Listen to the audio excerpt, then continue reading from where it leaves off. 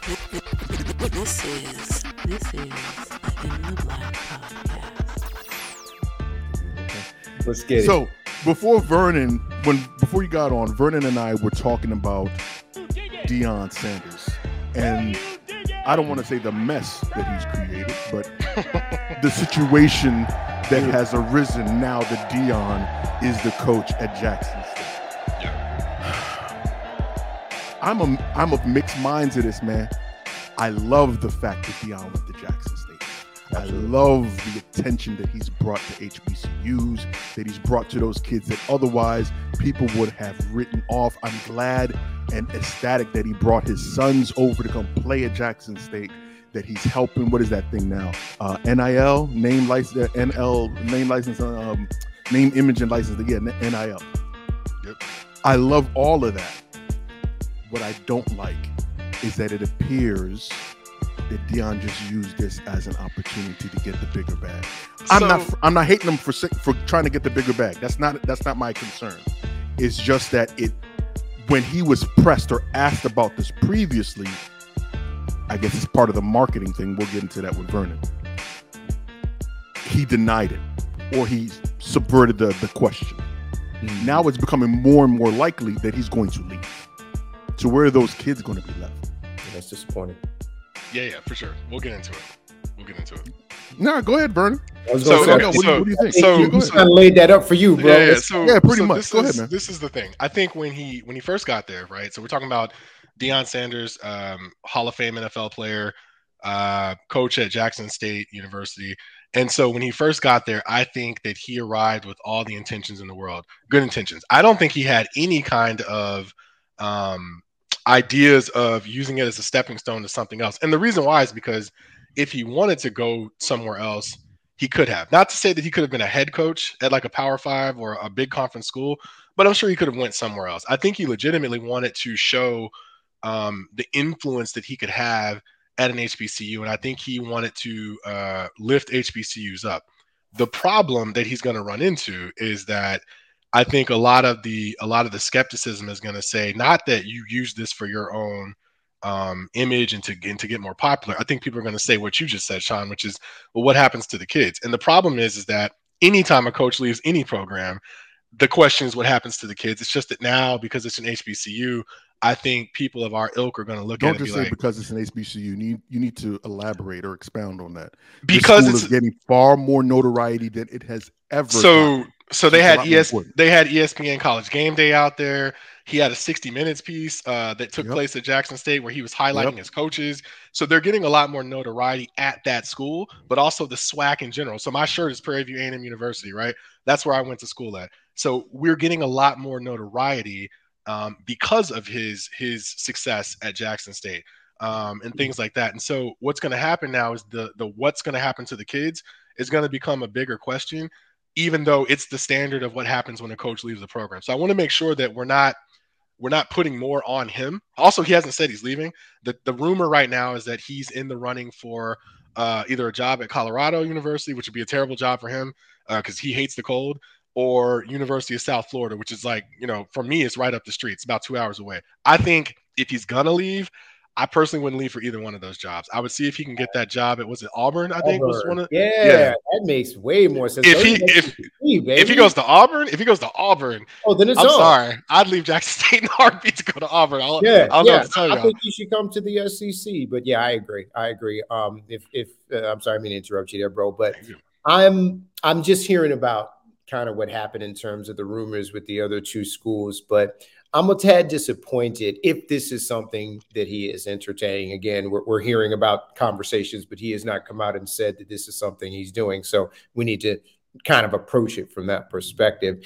But if that is the case, I'm a little disappointed because I feel as though it's a job not finished yet. You went there in order to bring more notoriety, to bring more exposure to these kids, to be able to make an impact and to be able to prepare these young men potentially for the NFL or just life in general. And your impact has been immediate, long-standing. And I feel as though if at this point you leave, some things will stay in place, but it's going to slip back at some point in time. And that's a little disappointing. And again, I'm not saying that he's obligated to stay there for, 20 years or so, but I just feel like, how long has he been there? Maybe a few years or so. I just feel like it's not enough time. I feel like he should spend more time there. He should invest a little bit more and really be able to stretch it out even more to make it even bigger. I just feel like his job's not done, and I'm a little disappointed. And then just in general, to go to one of those two schools mentioned, I kind of frowned my face up because I'm just like, if you're going to leave, Deion, go to the SEC, man. Go to a bit, leave for an Alabama or leave for a Florida or something like that. Don't leave for Colorado and USF. Come on, neither one of those name schools are going to be in the playoffs. Neither one of those. Come on, man, stop. So, Sean, let's talk about this though, because I think this is important. We always say that athletes and coaches and celebrities don't tell us the truth. He was exceptionally transparent about what he said. When they asked him, would you have to entertain an offer if a certain type of school reached out to you, would you do it? He said yes. In the 60 Minutes interview, he said yes. And then the next day, ESPN asked him the exact same question. Or no, on the game day before. So on college game day before, they asked him the same question. He said, absolutely, I would entertain it because he's a businessman, right? So I agree with what my man is saying. I just think that any coach would reach out. It would entertain the offer. The difference is that I personally don't give a damn what Nick Saban does at Alabama. I care about Deion because that's more immediate to me and what I look like and what I care about. Right, so I'm a little more emotionally invested in his decision than I would be otherwise. You see what I'm saying? Like I dig it. I went to HBCU as well, so exactly. I totally understand. All right, okay. I'm gonna ask you then. I'm gonna ask both of you then. Mm-hmm. Do you think that we're putting a little bit too much scrutiny on Deion or being too hard on him? Because these are decisions that these guys. Of course, we do that with all of our heroes. We do that with all of our icons. And I actually don't have a problem with that. You deserve that pressure, and you obviously can take it because that's what made you what you are. So, no, I'm fine with that. Yes, is it a little bit more than anything else? Absolutely. But however, he took on a pretty amazing task. I mean, this man decided to take all of his celebrity status, all of his knowledge, all of his Hall of Fame credentials and skills, and reinvest back into the soil of the HBCUs. And not only did it start to grow, as you see, there's a vibe. There's an energy going towards HBCUs in general. You're starting to see different programs chirping up. You're starting to see a lot more. We haven't seen in years, in decades. It's a little bit of a shorter walk for these students to get to where they want to get to than it was before. That is the Deion effect. And I just feel as though, in my opinion, I understand he can entertain other things and all, but I feel like hang in there a little while longer with me, Deion. And of course, selfishly, I agree. I'm invested in it. I love to see it. With that, but I just feel like maybe give it another couple years and then go ahead and do your thing. I just feel it's a little too short. But if he does, I feel, hey, Deion, you're Deion. You need to go to a prime program. Yeah. And why are we talking about Deion and we're not talking about Juwan Howard? Because he's Deion, right? Exactly. Juwan Howard is at Michigan and nobody cares, right? Michigan. And nobody cares. Exactly. And Deion is at Jackson State. And nobody's going to talk with Juwan Howard about what he's doing in Michigan because it doesn't matter because the impact is not the same. Yeah. Even though I think that some of the black students that play for Juwan would argue differently about his presence being the coach at Michigan. But I get your point. Yeah, but his presence is only because he's an alumni and because he played in the NFL. I mean, the NBA, right? I mean, that's not at all to diminish what Juwan Howard's doing. What I'm saying is, sounds like you're trying to diminish what he's doing. No, and I want to make sure I clarify that. I'm not trying to diminish what he's doing. I think that if you're Deion Sanders, if you're an NFL caliber cornerback who has, I don't know, a 3-time world champion with 3 different teams, and you're universally almost recognized as the best in the history of your position. One of the best athletes that have ever played. And of all the schools you could go to, you go to this little school in Mississippi. Come on, bro. That's not the same as Juwan Howard going to Michigan. This is not. And Michigan is fine and all that. I don't want to piss off anybody from Michigan, right? But it's not. It's a different thing. There's a reason we're talking about Jackson State and not Michigan, or any of these other schools. And by the way, the Deion effect that my man is talking about is important because now we're talking about Texas Southern and Howard and Prairie View and Bethune-Cookman and FAM and all these other schools, right? It's far-reaching. So when he leaves, Yeah. The narrative's going to be, well, Deion left, so it must not be as good as we thought. It must not be as good, and that's the problem. And that's the fear. Hang in there a little while longer, few more cycles, and do your thing. But again, it is very selfish. We can't. I mean, he's not obligated to make us feel good, man. But is there any way you think he can? And it's not like it's on him to fix it necessarily, but at least if he does leave, to pad it so that the blow isn't as detrimental. No. You get what I'm saying? Because like you said, we haven't seen this type of attention on HBCU football since the late 70s, early 80s when Grambling was a thing. You know what I mean? So to have him leave now and then to probably be filled with some dude, and this is no offense to coaches that coach high school football, but to be replaced by some dude who's only tenure prior to was playing maybe some college football, and then maybe he coached at a high school team, it leaves a lot to be desired afterwards. Is there anything you think he can do if he leaves to pad his departure? No. Just what he's already done from what I've heard and seen, he's put together a fantastic coaching staff out there. So, when he leaves, I'm sure he might take some with, and I'm sure there might be some others that may be even worse. Continue the journey. And that's going to be a tough choice for them. But I feel like the seeds he's planted will go on. But again, his presence is the present. And without that there, it definitely is a problem. I agree. I dig it. I agree. I hear your whole tribe back there, Algernon. Listen, this is what we do, man. It's like holiday weekend. We got us Vernon, a nice black-owned business Christmas, Thanksgiving going on, man. Listen, Vernon, if you think your house is a road show with 2 children, man, you don't want to be Al. Al has 8 kids. Oh wow! 5 children. This dude. You see that right there? You see that disrespect right there? 5. You see what he did? I do. I got to start in 5. He trying to give me 3 more. There's not too much difference, my guy. Bro, so look, honest question, like a fatherhood question for you. How do you find time to rejuvenate on the things that refresh your spirit? How do you find that kind of time? You asking the wrong one, my guy, because Al don't stop. Marijuana and ice water, as well as I'm a runner. Okay. So, all of these things. No, I definitely have an opportunity to have self-care because I've got a great system called my wife, who is my backbone, everything in what I do. So she allows my guy the comfort of being able to work and stay focused while she kind of takes care of a lot of other things. And of course, my children are adults. They're like full-grown people that pay taxes. So and now they are. He acts like they just sprouted out the womb with jobs and shit. Nah, dog, you had to go through. How old is your oldest? Let me see. Coming up on 27. Oh wow! And your youngest is what? 21. That is correct. Okay. Very good. Look at this guy. Absolutely. My memory. He just turned 21. I stay on top of those informations. You're on friends, point. You know what I'm saying? I see you. So it's like I said, you've got that is quite a transitional period with 5 kids. Mm-hmm.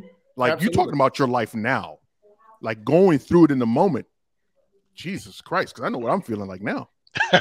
With 5, I had a wife, my man. I had to do it, and on top of that, you understand that we went a little untraditional. Like we homeschooled our children and things like that as well. Okay, let me rewind that. You did mention that before. We homeschooled our children. I was working, so that's a whole different situation.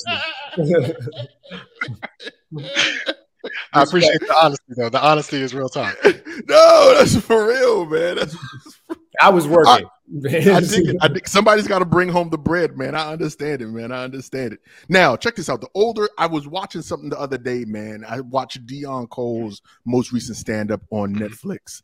And there's a segment in there where he was like, the older I get, the less he wants to be around other people. He said, when people invite me to things, he said, I don't care how long it took me to get there, how long it took me to get ready. I will sit in that bitch and spin and leave. And you know what's funny is that was one of the truest things I think I've heard this whole fucking week. I feel that in my soul. And I told my I told some other friends about that segment, and they said that's because you're a bad person. Like you should want to be communal. You should want to be able to sit down with folks and talk and all this other stuff. And I was like, I think it needs to be a reflection on yourself whether or not I would want to be around you long enough for us to have those conversations and not come in, spin around, and leave that bitch. But that shit happens with family too, man. Do you guys notice the same thing? Yeah. I also think, I wonder if that's a Black thing where we grow up telling our kids, you need to go visit people that you don't even like and hang around them because they're family. I'm doing air quotes for the people that are listening that can't see the video. Listening, right? Yeah. So it's a really weird thing, right? Where we tell our kids and we teach our children, oh, you don't like them, but you know what? They're family, so you need to go be around them. And I'm like, so the genesis of Friendsgiving, right? This new sort of thing where people go kick it with their friends instead of their family. I think it started because of that, because there's people who realized through therapy or whatever, you know what? I don't want nobody asking me when I'm getting married. I don't want nobody asking me why am I still with this person that doesn't treat me right.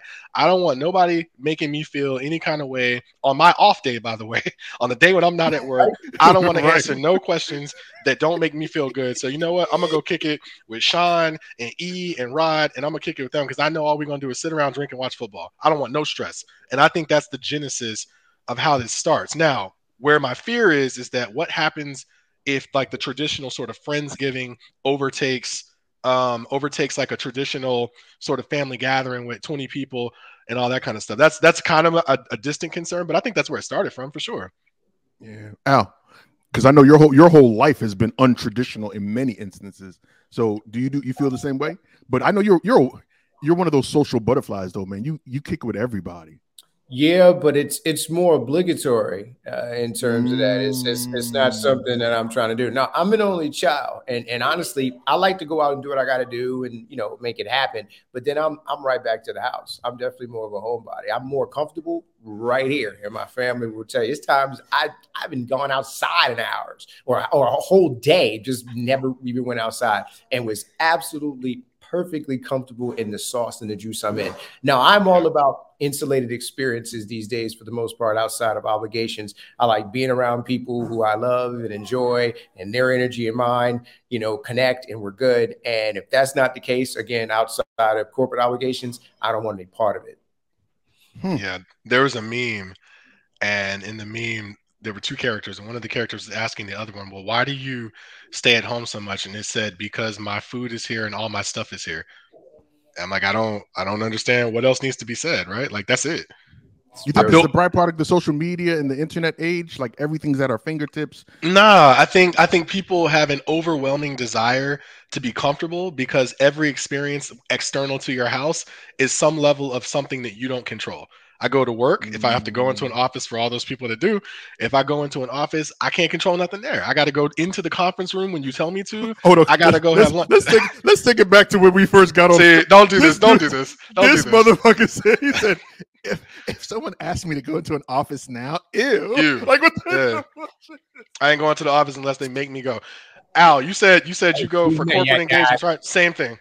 Yeah. Oh, if unless like here and there, I have to go in like, once a month or sometimes once every other month, depending on the situation. I dread it every time I have to do it. It's a chore, but I get it done and I just roll out, and they know it too. They already going, yeah, Al ain't going to be around too much longer. I want to get in and get out. Once the dinner is done, I don't want to go drinking with y'all. I don't want to go, ooh, let's go hit another bar. I have no desire. I don't want to be at the bar we're currently at. I'd rather be at home.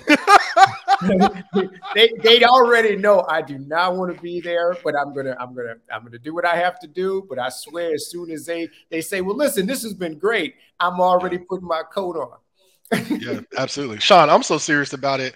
I wake up in the morning, my trainer comes 3 days a week. When I'm done with him, I take a shower or whatever, and then I iron a t-shirt and then walk downstairs and sit at my desk and work. But the crease in the sleeve is fire, bro. It's because I still want to get the feeling of I want to present well. Yeah. See, listen, it's like y'all actually have desks and stuff set up. You motherfucker, boy. Y'all people who have like full offices at home, I don't get y'all. I promise you, I have the ability to put that whole thing together. I even have an office. However, I sit in a big ass recliner chair with my laptop literally on my lap. Well, I should say laptops on my lap. That is how I work. And I have a hoodie on here. And the only time I take the hoodie off is if I have a call, or if I might take it off and put on a collared shirt, just to, play the role. But after that, the hoodie is back on. A collared? You said a collared shirt? A shirt. Come on. Every now and then I gotta throw a shirt on. That's too close. That's too close to getting in the car and burning gas, man. I gotta put on a collared shirt. I gotta act like I care every day. Yes. Welcome. What's up? What is up? Back once again, it is the incredible In the Black podcast. And in case you weren't aware, this is a podcast dedicated to covering the current events and social issues going on in your Black world, and covering it all from the perspective of three grown-ass men who know if you stay ready, you don't have to get ready. I am your host, Big O, Mr. In the Black himself, but I can never do this alone. And I got some special guests tonight.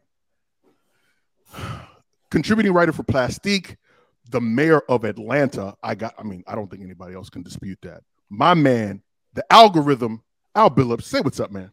Hey, what's going on, people? Good evening and all that kind of good stuff. Let's talk. No doubt. And my marketing and communications ambassador, formerly of the University College podcast, Vernon Blanson. V Bland, what's up, man?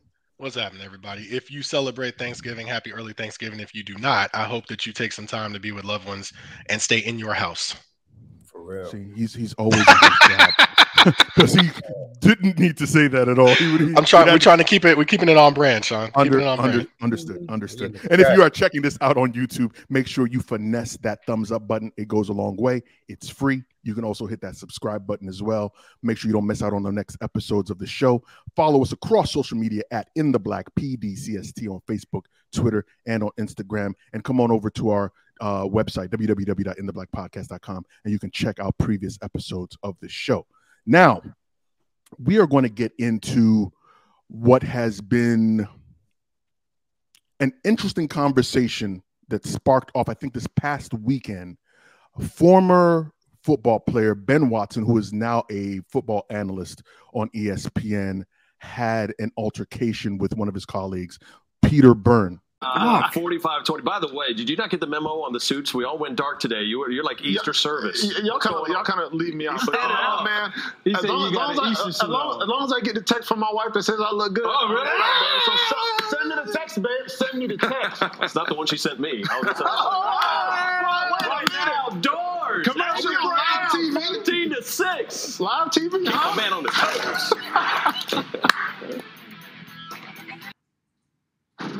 Welcome back to the Farm Rich Halftime Report. Just you and I here, Taki. I'm not sure what happened to Peter Burns, or did you have him keep your wife's name out of his mouth? Huh?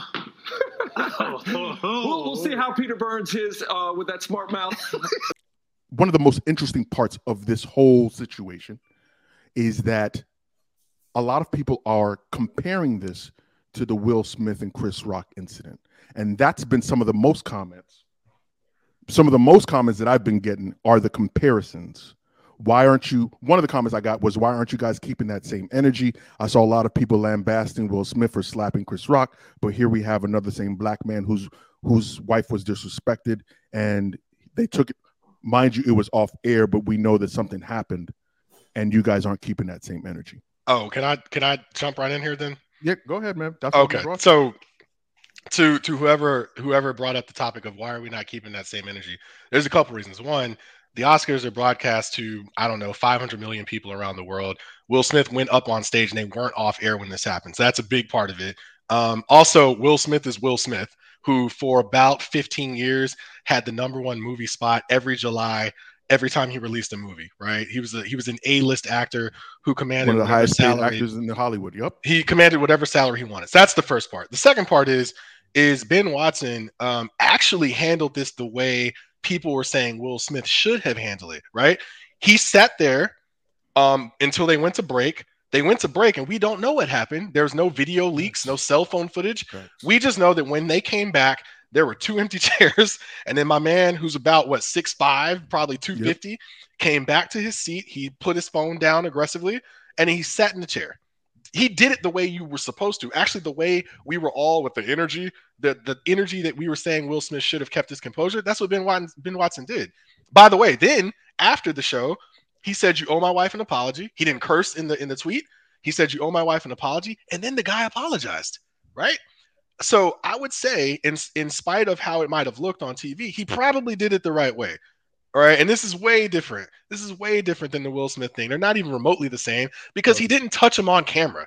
Even if he touched him off camera, we have no proof that happened. None. Facts. I give you that. You see what I'm saying? It's a very key distinction. You said, yeah, I'm 100% on the exact same page. I felt like he handled it as best as possible. We don't know what happened off camera. Exactly. Maybe we kind of yoked him up, but and if so, it was what it was. He still kept his composure a lot better, and he asked for a public apology and got one. So, no, I felt like the guy handled it as best as possible. And Benjamin Watson is just, he's a great guy. He's a very religious guy, very strong in his views, but he's also an athlete that went out there and basically faced and committed violence on a weekly basis. So this is not a man that you want to sit back and make those types of jokes about. And just in general, just for the public, you have to understand is that, you can talk about a person and, they can joke and play and all of that. If that's the type of relationship you have, that's fine. Most men will, say whatever and keep it moving. But when you start to bring in someone's wife or children and you and that person are not, at that type of level to where you can do that, it could be a problem. And so it's like, well, y'all, please stop mentioning people's wives, even in jest and stuff like that. Like right now, I'm going to do something right now. Like, even if I was to just mention Big O's wife, just in this conversation, say, yeah, Yinka, and it's still going to be a little bit of a scowl. He's going to look and go, What about my wife? Personal. That's a man's personal situation. That's his personal space. It's called his significant other. Please stop mentioning these people's spouses. Well, and there's a couple things. There's a couple things I think we need to throw in this, right, that are very, very important. Number one, there are friends, and then there are coworkers. I don't think Ben considers old boy a friend. His reaction sort of shows me they're probably coworkers. Like, they probably don't kick it that much outside of work. So that's the first thing. The second thing is, Sean, how long have me and you known each other? Right? At least 6-7 years now. Yeah. Have I ever stepped out of pocket? Ever? Nope. I'm not even about your wife, just generally out of pocket. Okay, so maybe that's a black thing. We know we don't talk about each other's children ever, right? Nope. If you have a sister, we never talk about your sister ever. If you have a mom that's still alive or passed away, we never talk about your mom, and we damn sure don't talk about wives. It's not what we do. Now that might be a cultural thing for us, but we don't do that, right? So it sound like my man thought that he could get away with telling that joke, which is the only point that might piss off your listeners listening to me. He fired that comment off with Steph Curry precision. He had no hesitation, pulled it from half court with 3 seconds left, which leads me to believe they probably joke in a juvenile fashion like that all the time, just not about wives, right? That's what I think happened. I think homie was used to telling juvenile jokes, and he just told the wrong one. And Ben Watson was like, let me talk to you off camera. Don't ever mention my wife's name again. I'm not going to knock you out this time. Next time you do it, there's going to be an altercation, and we'll handle it. And I think I really think that's what it was. I don't think the guy had any kind of like malice when he said it. He just sounds like he thinks those kind of jokes are funny. These nuts jokes. Like, he seems like that kind of guy. You know he did. He was very comfortable. He was very absolutely. And that's what I was trying to get at, is that he felt like, or at least it came across to me, like he felt really familiar, right? Yeah. Like people, he said that or said things like that, and no one has ever checked him behind the scenes before. Yeah. For him to think that it was appropriate to say that on national television. That's the thing. Yeah, that was weird. Then on top of that, I think one of the things in terms of the comparison between this incident and Will Smith, right? I think there's a drastic difference between an ambiguous joke, right? Because that whole hair thing, I think it was there's a lot of room for interpretation with that joke, whether it's a bad joke or not. There is no room for interpretation when a man alludes to your wife being a harlot on national TV. Like, she sent me a text, like, very sexualized joke. Let's even remove the fact that it wasn't on TV. Mm-hmm. Would you have said that in a meeting, in a workplace meeting? Because that was work. He was at work and he said that. That should have been issues. Now, outside of all that we've just said, I'm going to throw a monkey wrench into it. Mm-hmm. Apparently, another news outlet, Quick Lit or something like that, reached out to ESPN to investigate what was going on, what steps they've taken, all of that stuff. And the representative that got back to them said that this was not a skit, but something along those lines. Not serious is what they're implying, right? Pretty much. But it bothers me because none of that seems scripted.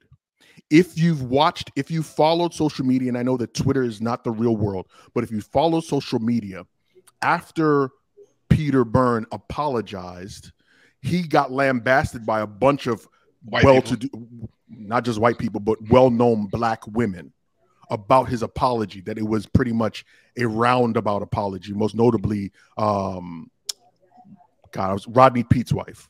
Yeah, Holly Robinson. Holly Robinson Peete, thank you. That she tore into his ass about the apology being a whack apology. Yeah. And your boy Ben Watson was like, yeah, exactly what she said. Like it seems more real than what ESPN seems to be leading on with.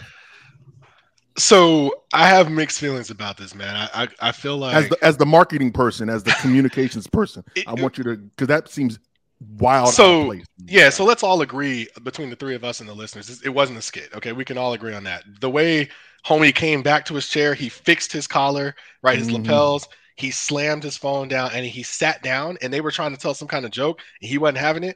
And then the picture that he took with the guy after the show looked like he didn't want to be bothered. My God. The guy was the white dude was Peter Burns was smiling, but Ben wasn't. He was clearly still serious. Then he demanded the apology. Then he got the apology like a day and a half later. So I don't think that this is a skit. And if ESPN wants to run their PR team out there, I do this every day. That was a terrible job at trying to glaze over what actually happened. At the same time, we got to get out of this thing where we're asking people to apologize for stuff that we know they did intentionally, and then get mad at them for not doing the apology good enough. A la Kyrie. If y'all want to talk about the Kyrie stuff later, we could do that too. The dude apologized. Ben Watson accepted the apology because it's either that or leave the show. Once again, air quotes. Air quotes again. He accepted the apology. It's either that or leave the show, and I think we can leave that alone. What we need to talk about, and what your listeners should acknowledge is, or at least my advice to them is, know at your job who is a friend and who is a coworker. Because if coworkers overstep, they absolutely need to catch whatever punishment is coming to them. Right? Don't lose your job. Don't lose your job, or anything like that. But they need to be put in their place. If it's a friend would have never made that joke anyway. No. I've known Sean for 6 or 7 years. I ain't never talked about his wife. In fact, whenever I ask about his wife, it's always in the context of him and his wife. It's never like, hey, how's Mika doing? I never do that, right? Do y'all need flowers for whatever's going on? Exactly. Do y'all need something? It's never, can I speak to your wife? Is that okay? And you know what I mean? So he was just out of pocket, and that's all it is. Yeah. Go ahead, Al. No, honestly, I don't have anything else to add on that one. I'm right on point in terms of that. I feel like we've all reached a point where we kind of know where we're at with it. In the long term, people need to respect boundaries. And I think I'll add on to what he said in terms of the workplace, boundaries. The difference between your friends and coworkers, boundaries. And my man stepped in. Way big shit. You know what's funny? I've been working at my current agency now, government agency now, for going on 12 years, and there are people that I've known through that entire period that I still call them by their last name. And one of the guys, he was a director for one of the departments, for matter of fact, for our general counsel, and he said, "Oh, I've known you for over a decade. When are you going to call me by my first name?" And I was like, no, I brushed it off at the time. And then I moved from that agency to another agency, all within the same umbrella. And I happened to be chilling with the guy afterwards. And he said, dude, you never called me by my first name. Like, I thought we were cool. I said, I'm not trying to disrespect you at all, but I try to keep work, and my outside life.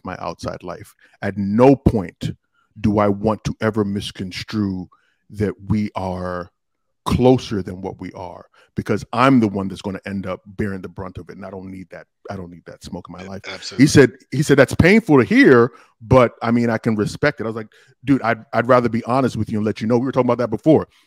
I don't want you to ever say that you don't know. You may not say you don't care, but I want you to know this is the reason why I keep everybody at work at arm's length, because you never know how things are going to turn, man. Never. Absolutely. Never. Yeah, today going today. for us peons that actually have to go into the fucking office, yes, that holds true, motherfucker. Man, get a bagel or something and sit at your desk. It's fine. No big deal. Enjoy the cube. See, this is why the Republicans are mad, because of that right there. It's just fucking I'm not checking. I ain't going back. Fucking shots. I ran away years ago. I was like, hey, I'm done. I had one tank of gas for about 30 days. It was glorious. I'm trying to tell you. I don't go nowhere. Why do you keep talking this bullshit? Like you incrementally keep rubbing that shit in more and more. And you know what I just heard the other day? I actually watched the CNBC, not to get too off topic, but I watched a segment on CNBC the other day that was talking about this thing called silent quitting. You guys heard of it? Okay. And how people are now, especially people in our age range and younger that are in the workforce, are silent quitting. They're not taking their work phones with them over the weekend. They're not checking their emails. They're not doing these things. And then that was like the first maybe 2 or 3 minutes of a 9-minute segment.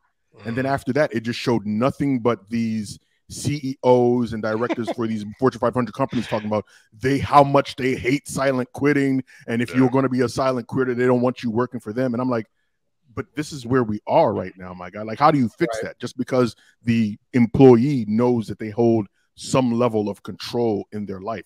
You can't expect the company that you work for to give you work-life balance. I'm going to take my work-life balance. You know what I'm saying? You're not going to be incrementally given the crumbs to do what you want to do. And you guys are just, making me feel like I need to just leave the rat race altogether. No, I mean, no. I'm very much in the rat race. I just decided to dictate the tempo and the terms in which I will be running, and that's what it is. This race serves a means to an end, but to power my dreams and fantasies, that is it. I don't care about your mission statement. I don't care about your bottom line. As long as I get my check on time, I am met with new objectives that I need to meet. I'm going to meet them.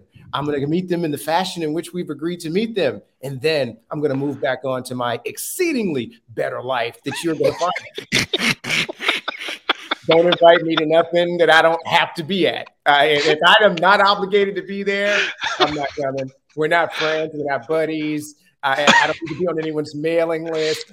Listen, you don't have to promote me. I don't care about your promotion. You can keep all that. I don't care. I don't care. I don't want to move up in the company. I don't want to make a bigger impact. I am a cog in the period. I want to be a cog in the machine. And what I'm going to do is I'm going to be part of 5 or 6 different machines. I'm going to make my money. I'm going to power my fantasies, and I'm going to go home. And all that other bullshit, you can keep it. I have nothing to add. All right. On that note, we're going to move on to the next subject. Vernon, go ahead and kick it off with the next subject. I'm in tears. Hold on. Keep it. What was next on the thing, man? Whatever you want to talk about, man. That's whatever you want to talk about. What's on your heart, baby boy? My God, man, that was funny. That was a very impassioned speech about not having any fucks to give about corporate America, and I am here for all of it. And I salute you with the beverage. My God, that was good. I'm trying to think, what else is there? Oh, the Kyrie stuff. So, okay, I don't want to rehash the whole thing. Sean, have y'all talked about this in recent days? No, we haven't. We haven't. Oh man, that's a lot. Okay. Jesus. All right. Well, so, okay. Kyrie was surfing the interwebs one night about 3 weeks ago, and he came across a video on Amazon called From Hebrews to Negroes or something along those lines that talks about how the original Jewish people are black, and they call themselves, or at least today, they call themselves Hebrew Israelites. I'm not here to debate that topic whatsoever because I like my job. And I saw it happen to Kyrie. So Kyrie tweeted out the video with no context, probably didn't watch it. And then somebody got him in a gotcha moment, which sucks for him, honestly. I'll give Kyrie a little bit of slack there because he has a history of being defiant about things that it appears he knows surface level details of. So he's very eccentric. Well, he's very eccentric. Well, I'd argue he's arrogant. I wouldn't even call him eccentric. He's just arrogant. And just because you went to Duke for 6 months does not make you a Duke graduate. Right? Okay, so let's just get that out there. All right. So anyway, he ended up getting suspended, and they gave like a laundry list of things he had to do to get back on the team, which that is a separate discussion, which in my mind was all developed to sort of bring down this black man. We'll talk about that later. And then he came back, and so he played the other day for the first time in about 3.5 weeks. And so the question has been, what should Kyrie have done to start? And should he have just said, no, I'm not an anti-Semite? Or should he have explained his position? Because he really didn't do either. And then how has the Nets' reaction to it been? And so I believe that, without getting into all the Hebrew Israelite stuff, I think Kyrie's probably done in the NBA probably after this season or the next. I think he's too much trouble. Oh, slow down, my guy. Oh, I think he is, bro. You said he's done with the NBA. I think the NBA is done with him. Okay, my bad. So you don't think that once this contract is over, that any team will be willing to pick him up? If they pick him up, it'll be on a very low league minimum, and it'll be like 1 year, 2 years. I mean, because think about this, right? The teams that they were reportedly saying were interested in him are the Lakers, the Heat, and the Knicks. Okay, I live in South Florida. There's a lot of Jewish people down here. He ain't coming to South Florida. He's not going to New York. He's damn sure ain't going to New York. The Knicks. You're right. And he's not going to LA. There's a bunch of Jewish people in LA. There's a bunch of Jewish people everywhere, but he can't go to those 3 teams, right? And so I think he could have saved himself a lot of trouble had he just come out from the very beginning and say, you know what, I shouldn't have tweeted that. Right, but he didn't. That part right there. He could have definitely from the beginning, and hopefully I'm not interrupting you, my brother. No. From the beginning, all he had to do was go, hey, listen, I was looking at some things. I thought this was interesting. I shared them with my followers. But you know what? I forgot that I am a commodity. I am part of an organization that is bigger than myself, that has global impact. And apparently, I have offended some people with what I thought was interesting. I was not endorsing. I was not promoting. But however, that's how it's being interpreted. I truly apologize. Let's move on. Now, all that other stuff in terms of I got to apologize. I got to tell you I'm not anti-Semitic. I got to meet with these people. I got to donate to these things. That is absolute.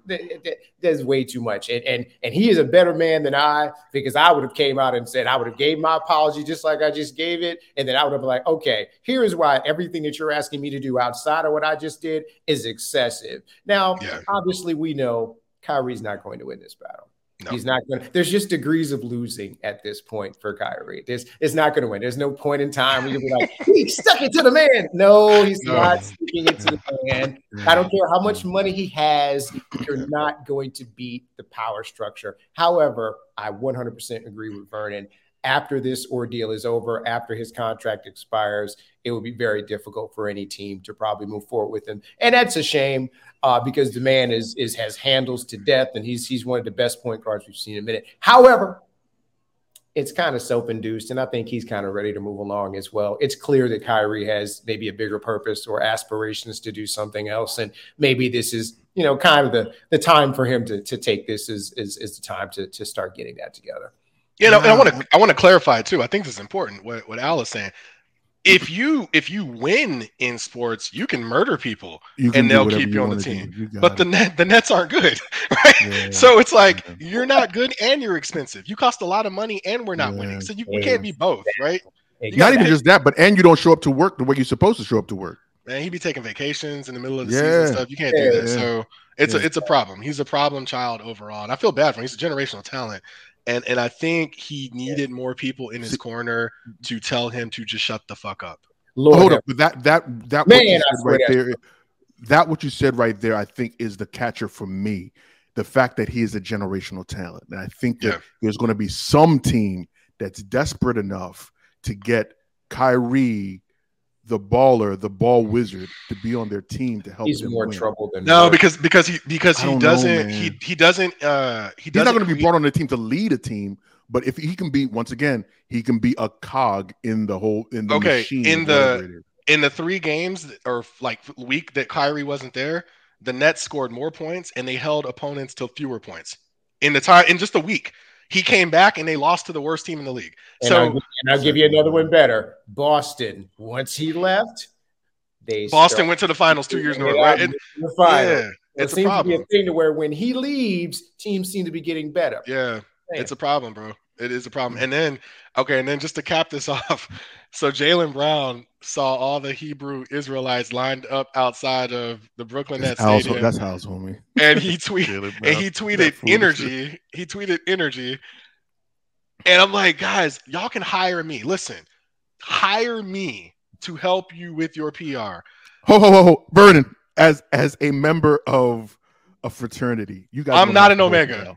I am not an Omega. I'm very aware you are not, but you guys are you're gonna have to hold that L. That is a marketing problem. The people don't know the difference between you and the Hebrew Israelites. Like, God damn. Like it's one thing to take the picture or something like that. It's like these guys be forgetting that you are part of a corporation. It's like they forget where the money is coming from. Like it just magically appears in their account. You are part of an organization. You are a public figure. That's why they gave you the blue check mark, dumbass. You're a public figure. So that means that you have to be mindful because anything that you put out is seen as promoting or advocating or saying that, hey, this is cool. I'm with Vernon. Please get y'all some PR. Because when he sent it out, I said, that's good. And then sure enough, I apologize for what I had. Yeah. No. He wrote, I thought it was Black Greeks stepping. And he wrote step apostrophe in, stepping. And I was like, see, you never want to tell a black man to shut up and dribble because that when the white woman said it to LeBron, we all got mad. But listen, had Jaylen just go stretch, just stuck the basketball, do some plyometrics, got the ice bath, just go play basketball. He could have saved himself a lot. Hold up, honestly, I thought that all of these, I mean, maybe it's just my ignorance. No bullshit. Maybe it's just my ignorance, but I thought a lot of these folks, especially these branded athletes, have PR people or whoever that they run this shit through before it goes out on Twitter. They have PR. They have PR. But I mean, you gotta call them like, hey, it's like having a driver. Should I tweet? Yeah. I mean, I'm drunk at the club, man. Let me take my $200,000 Lamborghini instead of calling Earl and asking Earl to come pick me up because that's what he's paid for. Right? Yeah. Like, come on, man. Exactly. So you gotta use the things at your disposal. And it was a terrible mistake. So now he's besmirched the Omegas. He also besmirched the Black Hebrew Israelites. And by the way, this is not my joke, so I don't want to take credit for it. But when have you ever known the Omegas to be quiet about anything? Never. Never. On, bro. So all I see is them barking. Yeah, that's what I was about to say. You're going to have a lot of motherfuckers barking when they hear this fucking episode. Man.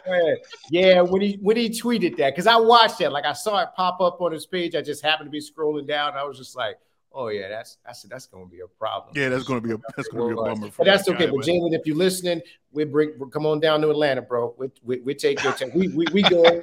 Come on down. Just don't tweet. Just don't tweet. Just keep on your pocket. Yeah, play many times these athletes are they just don't think. You know. What do you guys think about some of the responses that Kyrie had gotten prior to? Because there were a lot of people that even after the laundry list of demands from Joe Tsai came out, we're still saying that Kyrie should just fall in line and do what he's supposed to do. Shaq, Charles, numerous other folks that came out. What do you think about him? Like folks actually trying to push him into that corner. Al, you go. Because it seemed like the term buck breaking came up a lot during. Totally agree. So, well, it was interesting. I liked watching the whole Tide turn. Like initially, it was just like everybody was on the condemnation train. They were oh, let's pile on. Yeah, Kyrie, you can't do that.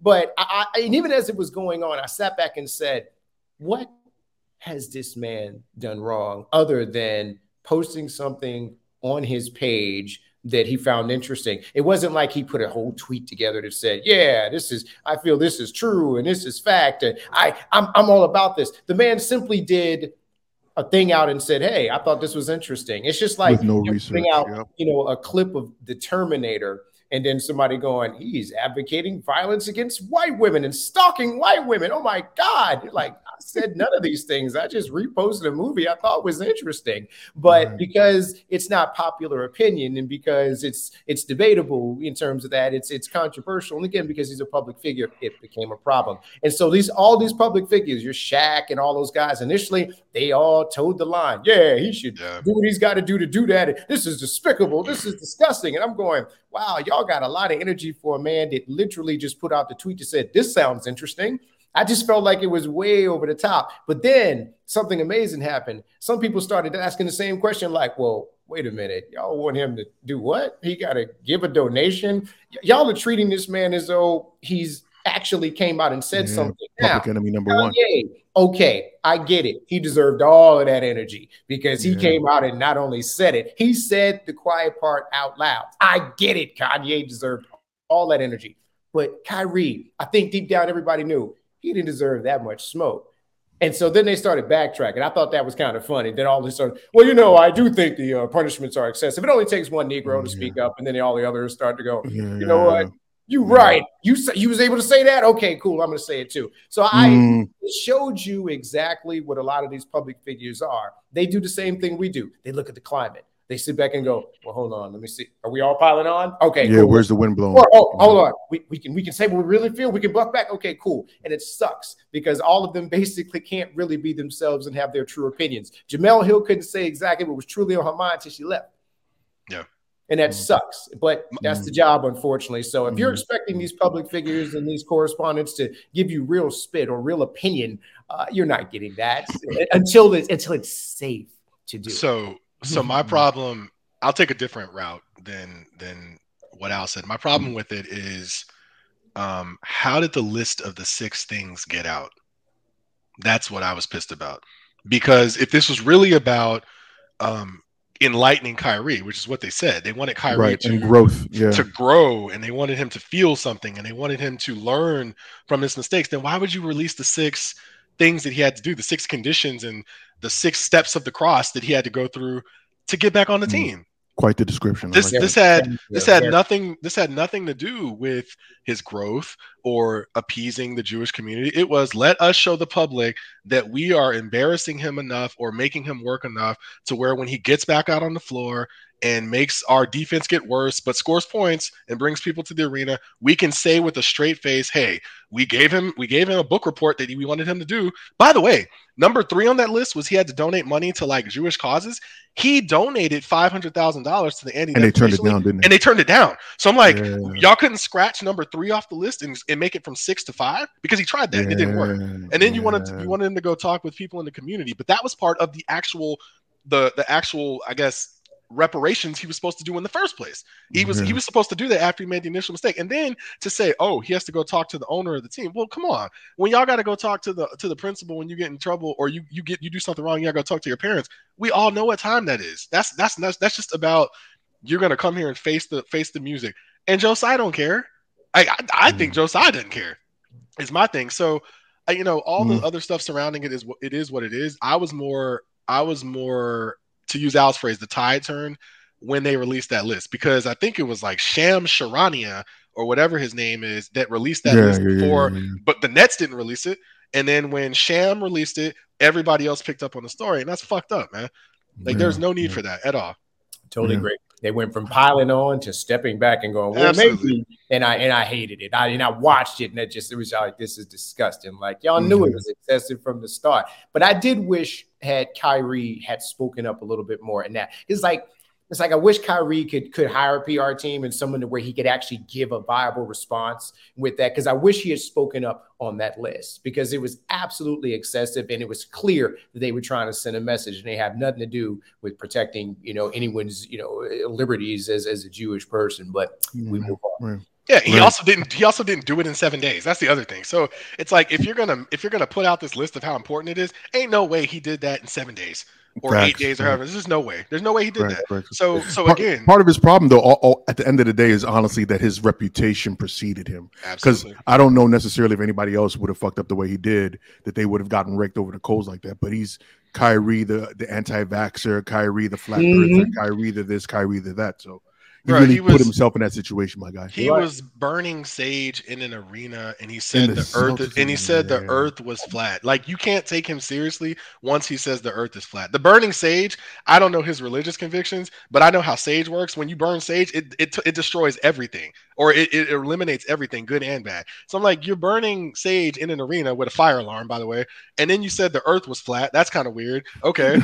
and now you're coming out and you're promoting a video. And by the way, for the PR thing, all he had to do was say, I don't believe I'm an anti-Semite because I believe black people are the original Jews. That's all he had to say. Now. But he was playing with words because he kept saying, because you see, they kept asking him that question. He's like, his answer, if I remember, and it's not verbatim, but very close, was, how can I be an anti-Semite if I know where I came from? He never went into detail and explained it. He just kept saying that over and over. Because, I'm like, because to do that, just be clear with your shit. Because to do that, you'd actually have to have watched the documentary or have read a book, and he didn't, right? He saw the trailer of the film, and then he was like, oh, this sounds interesting. And then he put like his Ankh earring in, and he started doing it. I mean, that's all it was. Like, this has been his MO forever. Like, I don't know why we're acting surprised about this. Like, I was so mad at the fact that they released the 6 things he had to do, because I'm like, damn, y'all are making me defend Kyrie Irving. But the one thing that I have pledged, one thing I told myself I would not do. I said I would never defend Kyrie, and y'all have made me defend him because it's unnecessary. I agree. They did make him a figure that I was just like, no, wait, because I think I was like, okay, he made his little apology, said what he said. Yeah. But of course, even during his interviews, I was like, dude, you're making it worse. But okay, stop talking. I thought we were done. I was like, okay, you'll get a fine, a game or two. Let's all move on. But when they came out with that, it even made me go, okay, now damn it. All right, that's a bit much. Yeah. All right, let's to put a bow on this. Final question about this whole thing, man. Yeah. If you recall, after the Brother Emanuel shooting in South Carolina, the whole Confederate flag became a rallying cry for racial injustice and so on, to the point that Amazon ended up taking the sales of Confederate figures down, period. Whether it's a flag, whether it's a belt buckle, don't matter what it is, if it has a Confederate flag on it, we're going to treat it as though it's the Nazi SS or the swastika. We're not going to sell any. We're not going to sell that memorabilia. Mm-hmm. Here we are, how many weeks removed from Kyrie promoting this movie, and Amazon still has this movie up. It is now the number 3 best-selling movie on Amazon. So, what do you guys think about that not being taken down from Amazon? Right? I think Amazon thinks that it's not anti-Semitic. Exactly. Amazon, not Vernon on the show. Amazon. I'm on the same page with you. Yeah, exactly. I got bills. It's the when you are the person that controls the platform and the power structure. Just take it down. He's not take it down. Exactly. They can do whatever they want to Jeff Bezos, say whatever. You notice that his name ain't trending. Yeah. It never trended. There's a petition out and all that stuff like that. It's still up there. And you know what? It's going to stay up there. or maybe it won't, but they could take it down like right now. As your show is going on, they could take it down right now. Also, why is it $11? I think it spiked up. I thought no. Yeah. Bomani said when he went Aldo, make sure you make that clear that you haven't watched this. No, I have every intention of watching it over the holidays. I was trying to throw you a line. I wasn't trying to jeopardize your money. What the fuck? If Kyrie watched it, I damn sure ain't watching it. But Bomani said that he tried to watch it 3 weeks ago and it was $11.99. He was like, I ain't paying $11.99 for nothing. It's particularly a video that wasn't even a book; it was a pamphlet. So I'm like, yeah, I'm not watching. What? Stop! What did you say? He said so. It was he basically called them books with no barcodes. That's what he described it as. I ain't paying $11.99 for that. I didn't pay $11.99 for Jurassic World or Black Panther. So Hebrews to Negroes, I'm not paying for that. I'm not doing that, man. I paid for Black Panther. And no, I did. I ain't gonna lie. I think I paid $19.99 for Black Panther because I bought it, but I wasn't renting it. I wasn't renting it for $20. I went the whole way. I bought that. I was like, hey, Chadwick, rest in peace, Chad. He got them dollars. Yeah. No, I am going to watch it because I really want to know what the hubbub is all about in terms of it. I'm just curious. So I say I'm going to check it out. I don't really care too much about the money as much. But, however, it is interesting that everybody does not have that same energy for Amazon. It is interesting. or other people who appear to do the same thing, right? I mean, every single day. Kind of a little weird. Yeah, it is a bit weird. But however, Kyrie kind of bring all this on himself as well. Yeah, fuck Kyrie, man. I'm not even mad at that. He's not exactly my favorite guy, too. I find him never arrogantly ignorant. Yeah, exactly. Now, right about now is the time when we'd like to give you little tidbits of news or words of wisdom that you can take with yourself into the week. Al, what's up? You got words of wisdom for us? Hey, listen, your dreams are just coming attractions of things that are already supposed to happen and already well within your capabilities. Follow that. That is your North Star. Do what you need to do in order to achieve everything you'd like to achieve. Live every day like it's the last. Love your people. Love yourself. Never give up. That's it. I knew the mayor of Atlanta was going to come through with some resonating words. Vernon, man, so you should have let him go last because I know I should have. I fucked up. Here's what I would say. I would say to the black men listening to the podcast right now, man, take care of your health, man. I think we there's this mantra that you do the things that are important to you, or you make time for the things that are important to you. I believe that, but I also think sometimes things slip through the cracks, right? So, black men, take care of your health, man. If you want to start by walking a little bit, walking 10 minutes a day, go for a walk, right? But take care of your health. We have families to look after. Some of us are the older sibling. We have parents we got to take care of, and they need us there for them. The biggest thing that you can provide is not money. It is time and support and presence. So start taking care of your health. Watch what you eat. I'm turning 40 in January, and I pulled a calf muscle by riding a bike, and I work out every day. So I'm telling you that, I'm joking about it, but I want to make sure that y'all are taking care of yourselves, man. Watch what you eat, work your bodies out, not lifting weights, right? Do things that increase your flexibility and your mobility so that when you're 60 years old, you can walk and you don't have a limp and things like that, right? We got to make sure we're taking care of each other and be man enough to tell your partners and your homies they need to do it too. Because we tend to stay away from that. We tend to stay out of that lane about trying to encourage our friends to be better with their physical and mental health. Make sure that you're checking up on them, Sean, and make sure that you're telling your people, to do better. Yeah, every day, Sean, I reach out to you every week. I know you do. How are you doing? Yeah, no, you do. You do. I give it to you, man. I think part of the problem with that is the fact that we men, especially black men, I think we undervalue what our presence is really worth, right? Yeah. Because we're told all the time that, the mother of the children, she's going to handle things or whatever. Is just your job to bring home the bacon. And when you're gone, not knowing that your impact, that shadow, whatever shadow you cast, lives long after you've come and gone. And most people, they'd rather prefer you being around than anything else, man. I know that I lost my uncle, and I know my wife lost her father. That I know if she could have him back instead of all of the money that she's making now, she'd replace it in a heartbeat, man. She'd replace it in a heartbeat. So absolutely. So, you guys were very profound tonight, and the only thing I really had was I just wanted to let you guys know that Lunel is on OnlyFans now.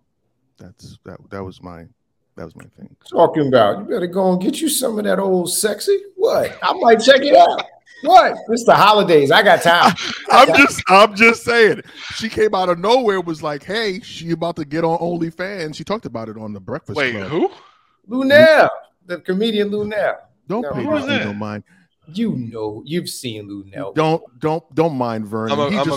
He just found out who Rakim was like 3 weeks ago. See, so why you see? You know what? All right. You think I had 3 cups of tequila and some $8 Boone's Farm wine, and didn't embarrass you one time on this podcast. And you're gonna tell the whole entire group? You're gonna tell the entire group I didn't know who Rakim was? I got you. You had all that going on. I was high as a kite. Still, you see what I'm saying? You see what I'm saying?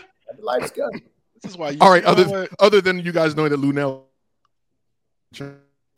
Al, Where can folks find you if they'd like to find you, man? Man, well, first of all, man, I appreciate you, giving me an opportunity to come up here and act a fool with you and Vernon, man. Y'all can find me on Instagram, Algernon's October. You can come check me out. So I have a variety of celebrity interviews that are there, and then different celebrity interviews and things that are going to be coming up. I have a new podcast that I will be putting together. I will give more details around that, but come check me out on that. And on Twitter, you can get me at AlDiddy1712. I got, the Twitter blues, so I got that going on right now. That's right.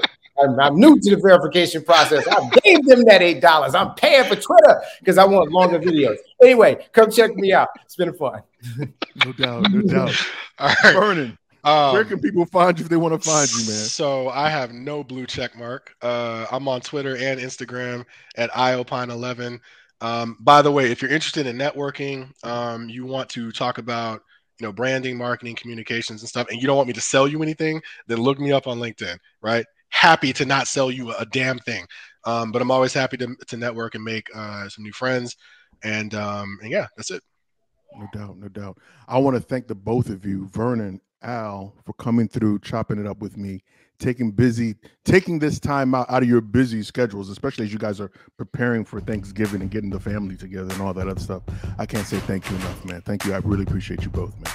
Okay, so Al, real quick. Al, I used to get invited on all the time. And then Sean said I was stealing too much of the shine time, so we stopped inviting me on. And so I ain't been on in like 8 months. You see how black people do, right? So we talk about Kyrie and Kanye and all that, but Sean has a black-owned business, and I ain't been on his black-owned business in about a year because he won't bring me back on the show. I'm dropping nuggets, dropping jewels. At Jedi levels of petty. Absolutely. You know what? My name is Big O, Mr. In the Black himself. I want to thank you guys for checking out another incredible episode of the In the Black podcast. You could have been anywhere else in the world, but you chose to kick it with us, and we appreciate it. Make sure you follow us across social media at In the Black PDCST on Facebook, Twitter, and on Instagram. Make sure you come across to our www.intheblackpodcast.com website. You can check out past shows, and if you really want to be down with the family, come and join us over at Patreon, where you get the behind the scenes. You will not regret it. But until next time, as always, informed, intelligent, in the black. Peace.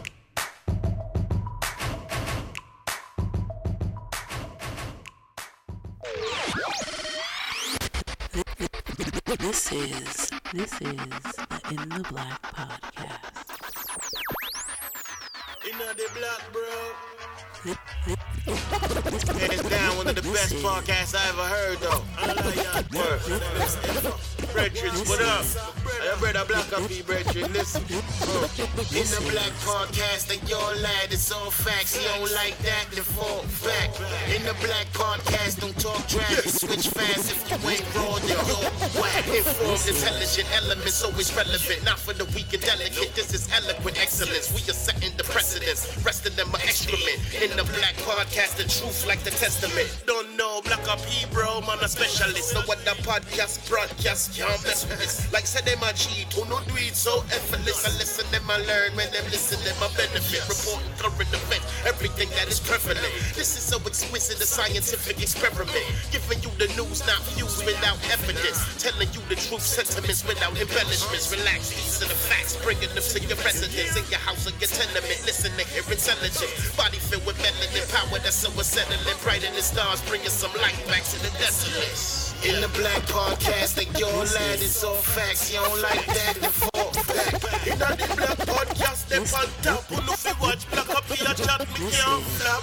In the Black podcast, like your lad, it's all facts. You don't like that, then fall back. In the Black podcast, we outlast. The one of them can't, none of them no can't trust. Just like that, though. Yeah, man, that's so bad. Mr. In the Black himself. What up, DJ Henry? This boy Black. I'm out.